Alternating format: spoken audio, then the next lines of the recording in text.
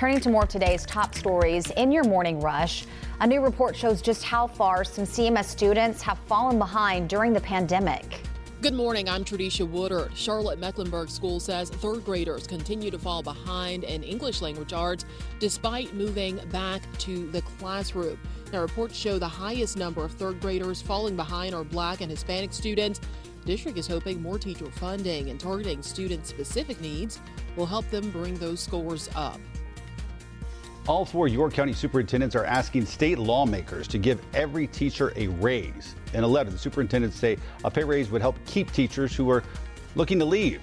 The state just reported more than 1,000 teacher vacancies at the start of the school year. The superintendents say they can't foot the bill themselves and they need state money for help. Moderna says its vaccine for kids as young as 6 months old produces a strong immune response.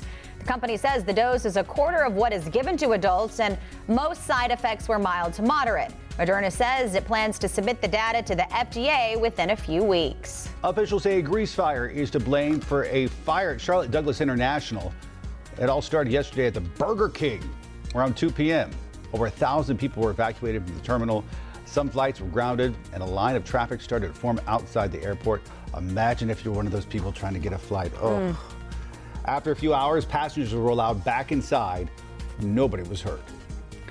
Some airline CEOs, including United and American, want President Biden to lift the mask and testing restrictions for passengers and workers.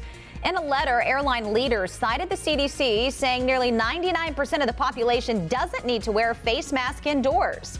The CEOs also pointed out the burden of enforcing mask and pre-departure test requirements have fallen on airline employees who are not trained to do so.